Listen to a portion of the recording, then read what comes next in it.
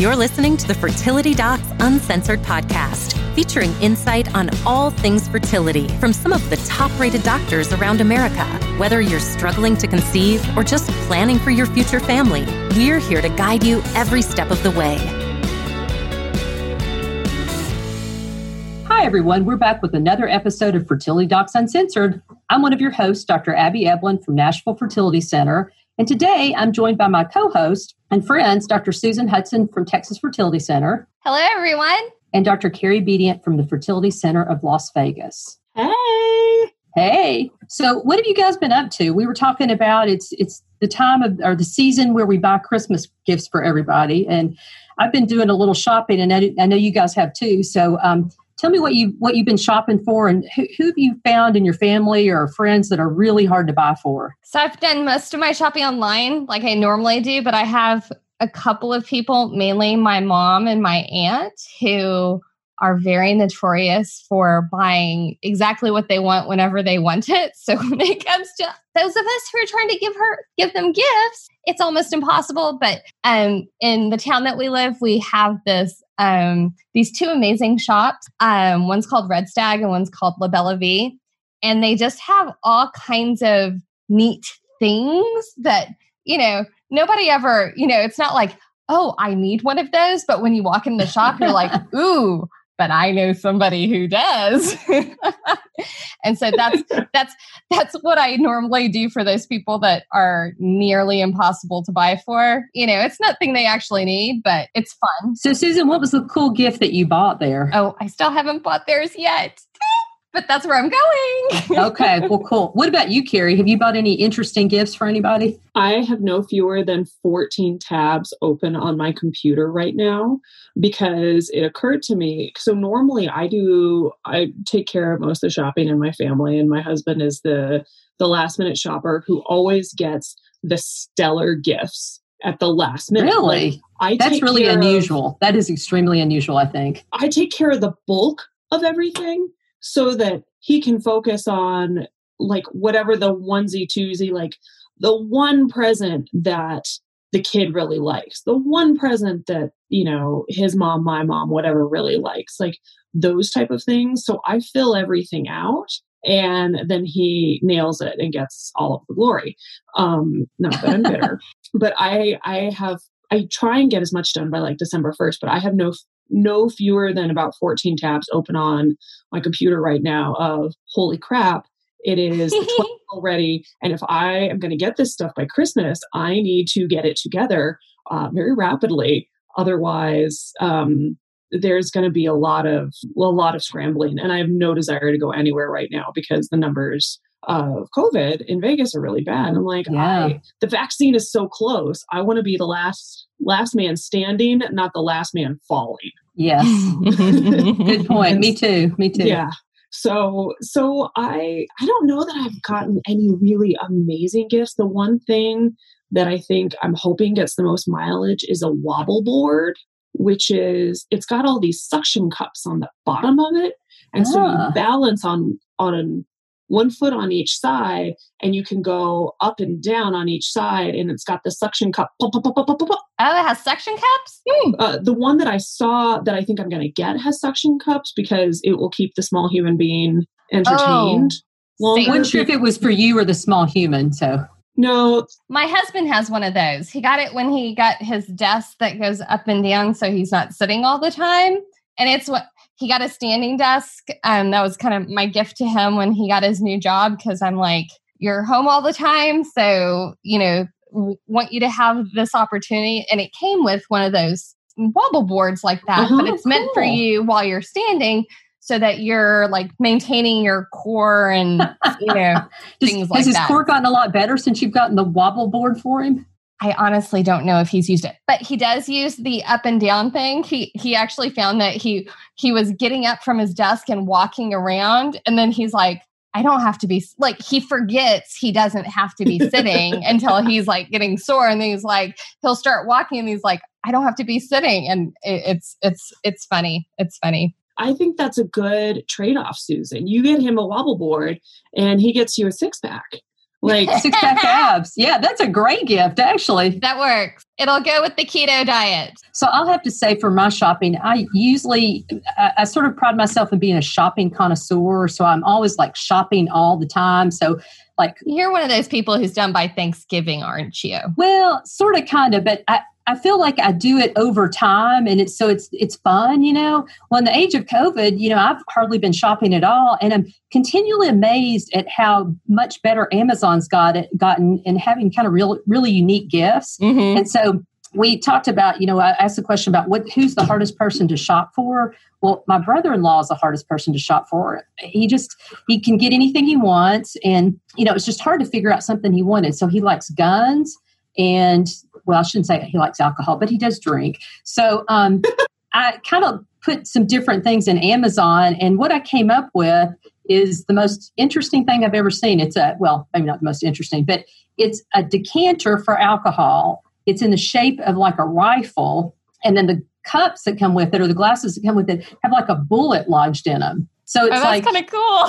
So yeah, wow. it's kind of, hopefully he'll like it, but it's definitely kind of unique. And I would have never thought that would be something that I would have been able to get on Amazon. But anyway, so hopefully he's not listening. Abby, I want you to send me a link to that, because I actually have someone who would very much appreciate that gift. Okay, well, I'll do that, Susan. Nice. I like it. I love it. When I got it, I was like, wow, this is kind of a cool gift if I like guns and alcohol, a lot. All right. Anyway, well, on that note, the next question, on the note of guns and alcohol, the question that it is Fertility Docs Uncensored, Carrie, right? You're telling me that it's uncensored? Really? I'm the one who needs that. Yes. So question for the week is, what are the no-nos during the ovarian stimulation process? Some items I wasn't sure about for me. This is from our question asker.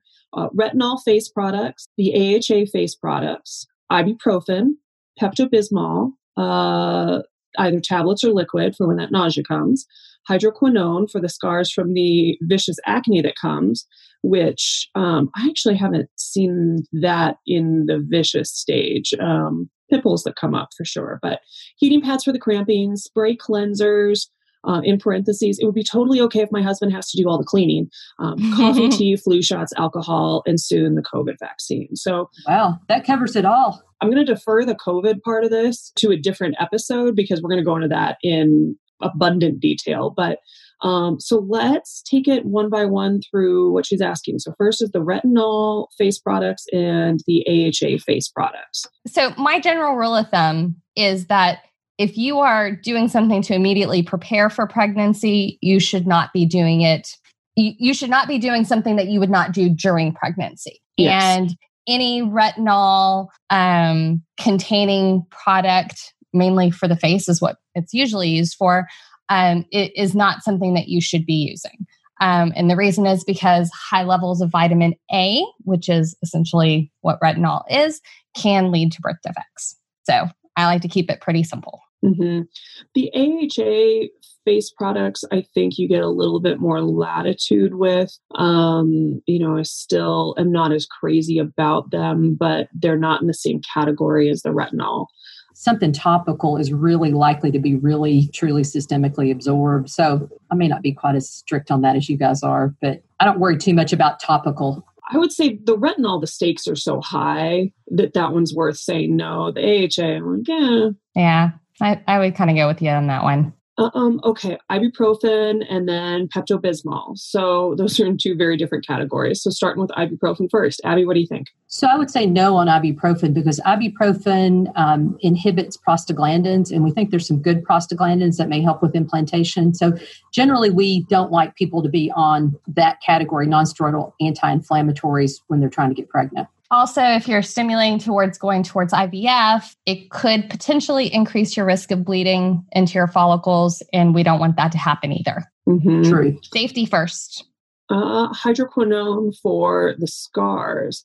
And I don't know if she means hydrocortisone, maybe? for scars. Steroids are usually okay. I mean, we even give some steroids during stimulation. So any kind of topical or oral steroids are okay. Heating pads for the cramping, I would say after retrieval, that is okay in moderation. Mostly I just don't want somebody to fall asleep with the heating pad on and then wake up with nasty burns. I've definitely seen that before, and that's not a good feeling. Spray cleansers. I think it's probably fine. Yeah. Yeah, I mean, don't inhale them. Don't drink them coffee and tea. So those, I would say, same kind of general principle. If you're drinking a zillion cups of something a day, I probably wouldn't, particularly for the caffeine. That actually comes in supplements more and workout additions and those types of things. Alcohol, I think, is a pretty clear, you're trying to get ready for pregnancy, give us the benefit of everything we can get. And we know it's not going to help you. And it's much easier to just say, hold off those couple of weeks so that we can get it. And then last one is flu shots. Get your flu shot. Get your flu shot. Did I say get your flu shot? Get your flu shot. Would you tell someone to get their flu shot mid-stim though?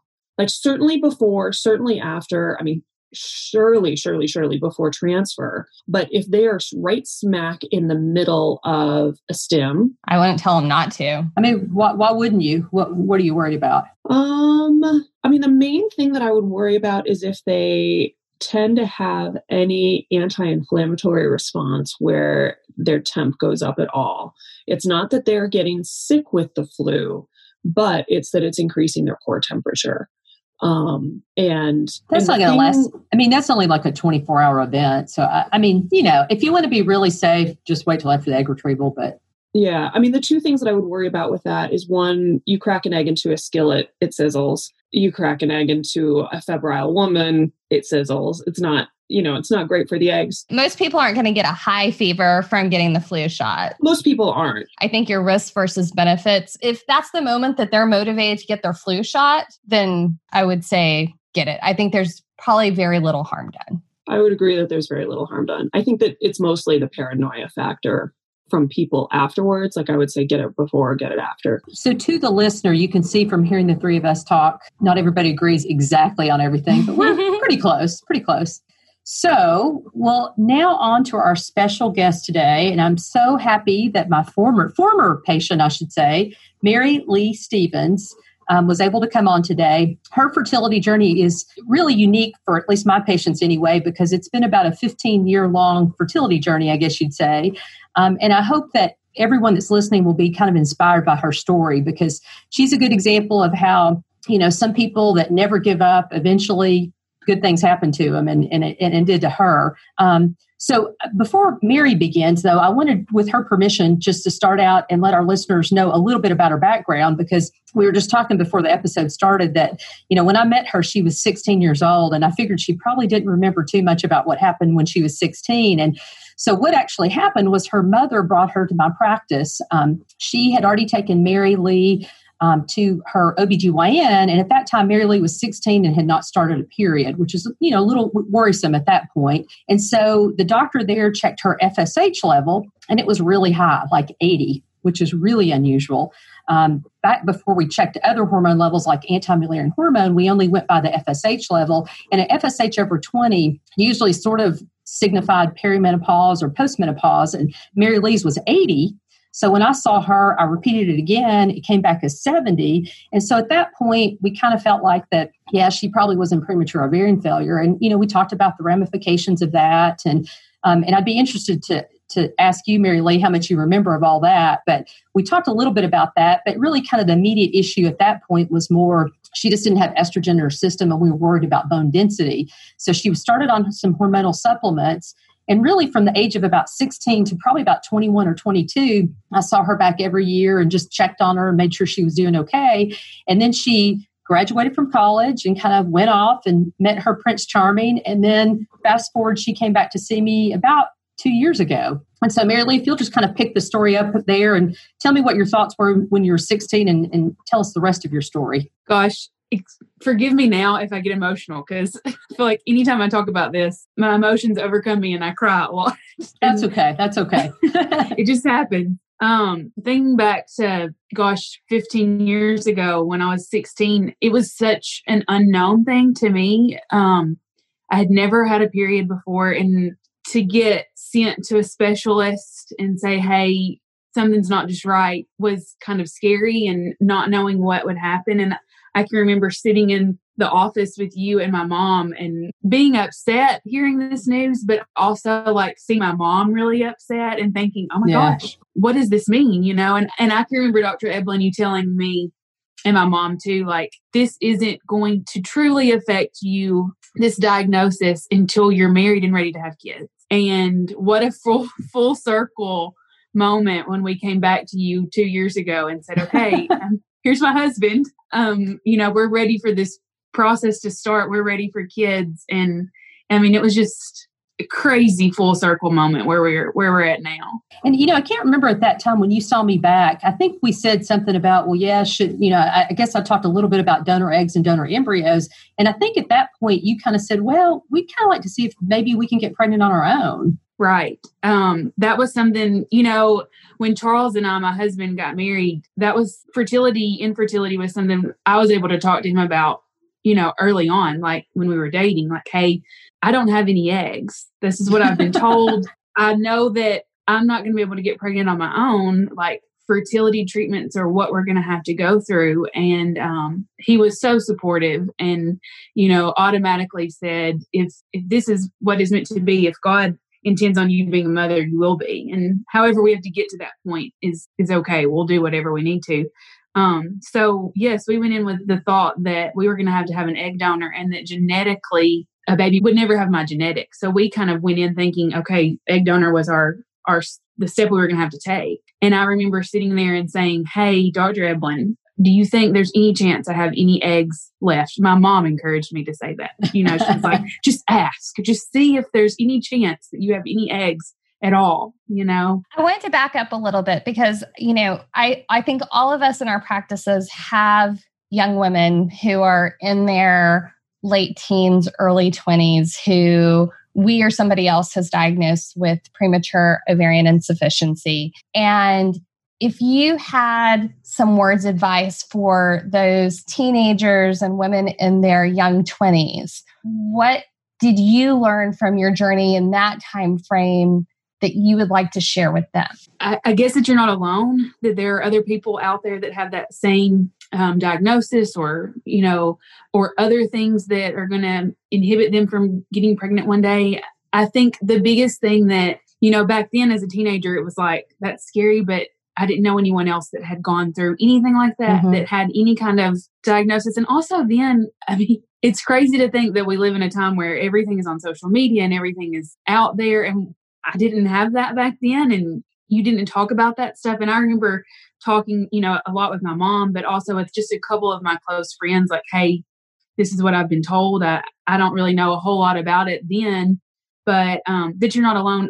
And several of those best friends that I talked to way back then ended up now having fertility problems of their own in different ways, different things that went on. But like, I've got two really close friends that also went to Nashville Fertility and have babies now with different problems. But had they known that back then, it would have been so different. I was the only one that knew that. So you're probably way more prepared than they were then, huh? Yes, absolutely. But so I remember, Mary Lee, when you came in with your husband and you said, let's just see if maybe my eggs work. And I said, well, okay, now we have the hormone level AMH. So I thought, well, let's just check your AMH and see what it looks like. And let's do an ultrasound. And so before you left the office that day, we did an ultrasound. And pretty surprisingly, you had some little tiny baby eggs called microfollicles. And I was kind of surprised, like pleasantly surprised, like, wow, because most of the time when people are perimenopausal or postmenopausal, when we look at their ovaries, we don't really see much of anything. So I was like, maybe there's a glimmer of hope here. So then we checked your egg number and actually wasn't bad. It was 1.4, which is actually pretty good. And so we all got kind of excited at that point. And so then we started you on the oral medicine and other treatments. And tell me a little bit about or tell our listeners a little bit about kind of what you went through from that point on. Was it smooth sailing at that point? It was better than what we ever dreamed of. We had sat there and prayed, like, give me eggs, let me have some eggs left. And then we did. And it was like, okay, let these eggs be healthy. It's like our prayer changed every visit. Like, okay, we have them now. Are they going to be healthy? Are we going to be able to do this? And so it was like, oh my goodness, genetically, we could have a baby of our own that has my genetics. It could have red hair, and like, we never thought that was possible. And so, I don't know if I would say it was smooth sailing. It was always a roller coaster ride of emotions, but it was, hey, this is possible. Like, we can actually get pregnant. Well, and the one thing I think that struck me, though, early on, I was really excited, like, oh, great, this is going to happen. And maybe this was a wrong diagnosis or something. But then as time went by, not that I was discouraged, but as time went by, you're kind of the way you stimulated and the way you responded, you weren't really acting like somebody in their early 30s. You were kind of acting, we did that oral hormonal medicine, the oral medicine, Femara and IUI for a while. Then that didn't work. And then we switched to the injectables. And you guys did like 6 injectable cycles, I think, with insemination. And each time you stimulated an egg, but unfortunately we didn't get you pregnant. And then talk a little bit about what happened after that. What was the last thing that you guys did? We just realized, hey, this isn't going to work this way. IUI wasn't changing anytime we did it. It wasn't working. And so we said, okay, let's do IVF. We don't have anything else to lose. Like, let's go ahead and switch to IVF and try this. And I think it was just every time it started off like really exciting. Like, okay, this cycle's going to work. We're going to do this all throughout our IUIs. And then when we decided on IVF, we were like, okay, this is much more definite. I can remember coming in and meeting with you, Dr. Evelyn, and you were like, you felt really good about it. And I think your confidence throughout the whole thing is what encouraged us to keep going, letting us know there was light at the end of the tunnel and this was possible. So then we did that first cycle, and first cycle we got, I think, 4 eggs, maybe? I think so, 4, and then the numbers just dwindled really quickly. Then we had 1 to test, and it was abnormal, genetically abnormal. So we were kind of back to square one there. Tell me how you felt after that first cycle when we got the 4 eggs and only 1 abnormal embryo. Sure. It was, like I said, a roller coaster, like, oh my goodness, we at least got 4 because we weren't expecting even that high of a number. I think was we were unsure about that. And so when we got down to just having 1 to test, we knew the odds there. And part of me for sure didn't feel great about it. We were like, there's a good chance that this is not going to come back normal. And it didn't. And so we had to take a little bit of time. We took a month off. But I remember talking with you and the nurses, and you all felt very confident that we could change a few things and get more eggs and we could get a normal embryo. Something going back to when I was 16, I can remember you telling me then, getting you pregnant will be the hard part. But once you're pregnant, you'll probably be able to carry this baby no problem. It's the conceiving that's the hard part. And so we just felt like, let's give it one more go. And if you feel confident in us, then we'll do it. And so we did. We took like a month off, and then we came back to you was that November, I think, end of October? Something like that. And so you came back and we stimulated you again. And this time, I don't remember how many we tested, but we ended up with 3 genetically normal embryos. That's the point where I started feeling really confident. You talk about what you remember about me. The thing I remember about you, and I think this is something I think it would be nice for our listeners to take away, not to say that everybody's story can end up with a happy ending, because unfortunately it doesn't. But I do think a lot of times you sort of have to take that first leap of faith if you can, financially and emotionally, because, you don't know, and nothing ventured, nothing gained. And when that first IVF cycle didn't turn out so great, and you had the 1 genetically abnormal embryo, I started to worry that, gosh, maybe this just is not going to happen. And then when you came back with the 3 normal ones, that's the point where I became really confident. I'm like, okay, we're going to get her pregnant. And so first frozen embryo transfer, we transferred 1 embryo, and you have a baby boy, right? Healthy baby boy. And he is a miracle and beyond our wildest dreams that we have a baby. He doesn't look like anything like me. He looks like my husband. But trust me, it's your child. He doesn't have red hair, and it's okay. But it's crazy. I'm at a loss for words sometimes to describe what we went through and where we're at now. It's a miracle. It really is a miracle. I truly believe that too. So along the lines of this being a miracle, this is an amazing, amazing story. And that it's wonderful that you've been so blessed. But one thing that I want to make sure our listeners know are, Abby, when you were counseling Mary Lee, either when she was 16 or when she came back to you, a couple years ago and that type of thing, if somebody has premature ovarian failure insufficiency, what type of expectations generally should somebody like that report? Because, when we talk about like a case study or a case like this, it's amazing and it's beautiful and there is hope, but I always want my patients to also be appropriately hopeful. Correct. Yeah. And, it's not to say like that everybody's going to end up with a happy ending. And usually what I tell patients, and I'm sure I told Mary Lee this too, there's about a 5 to 10% lifetime chance that someone can conceive using their own eggs. And of course, that was pre-genetic testing with IVF, et cetera. So I don't know that we really have great data now.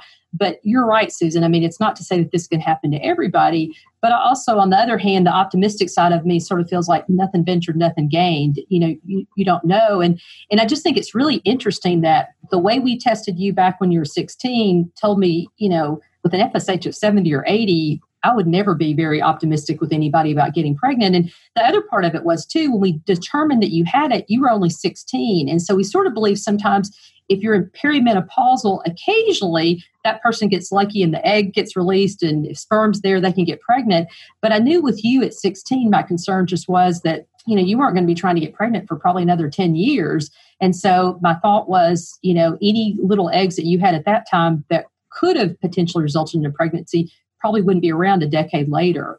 But you never know, obviously. So when you go back to thinking about being 16, and certainly when you were 16, egg freezing was still considered experimental. I mean, that was not mainstream in the same way that it is now. Just question for both of you. Do you think that you would have wanted to give that a shot? Mary Lee from the patient side, and then Abby knowing what you knew at that point with, okay, she's 16, she's got an FSH of 70, 80, this is likely not going to improve. Would you have given that a shot, knowing that you're going to get just a couple of eggs, that you can't do genetic testing until sperm comes along, and that's going to be whenever that is? What do you guys think about that? And what do you think about that now that is a very common and very available thing? I can remember asking that question, or maybe not me, but my mom asking that. I can remember sitting there with Dr. Eblin, and, as a 16-year-old, like I said, I didn't understand what was going on fully. And my mom processed it so much differently than I did. But I remember her asking Dr. Eblin that, like, can we go in and freeze eggs? What do we do?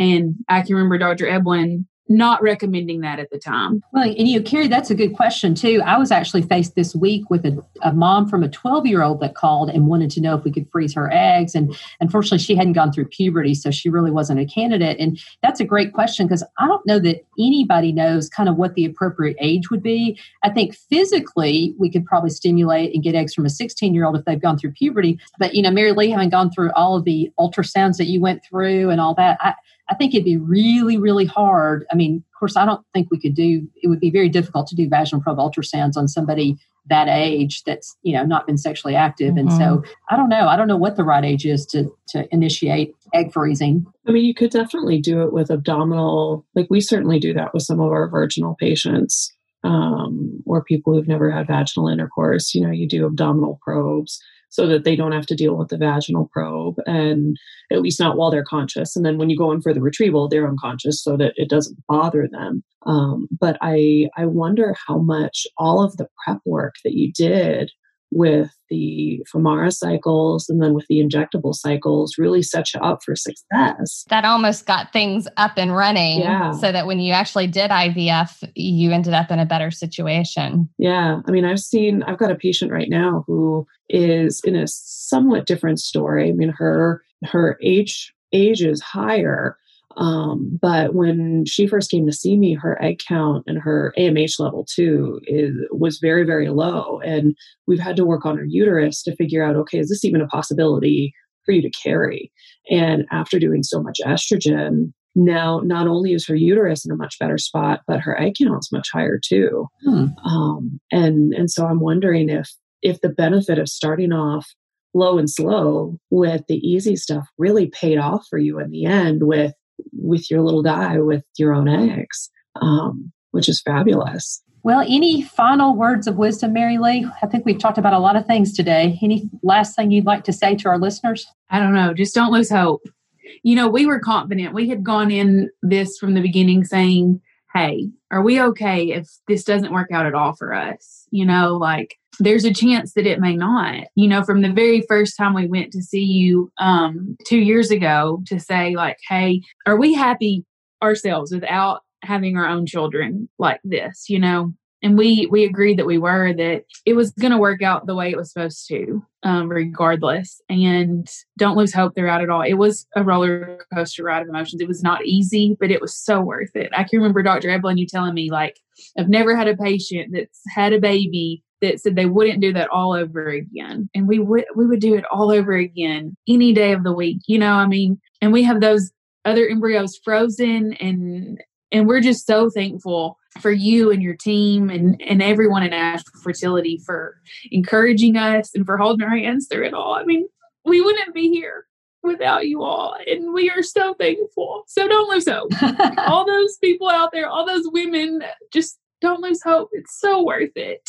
And thank you. Beautifully said. Beautifully said. Thank you for being here, Mary Lee, and sharing your story. I know you've helped a lot of people. Thank you. Thank y'all. So to our audience, thanks for listening, and tune in next week for more. Also, be sure to subscribe and leave a review in iTunes. We'd love to hear from you. You can also visit fertilitydocsuncensored.com to schedule an appointment with any of us or submit specific questions you have about infertility. All questions are answered on the podcast anonymously for our Ask the Doc segment, so don't hold back. We'd love to answer your questions. All right. We'll talk to y'all soon. Have a wonderful day and an even better week. Bye. Bye. Bye.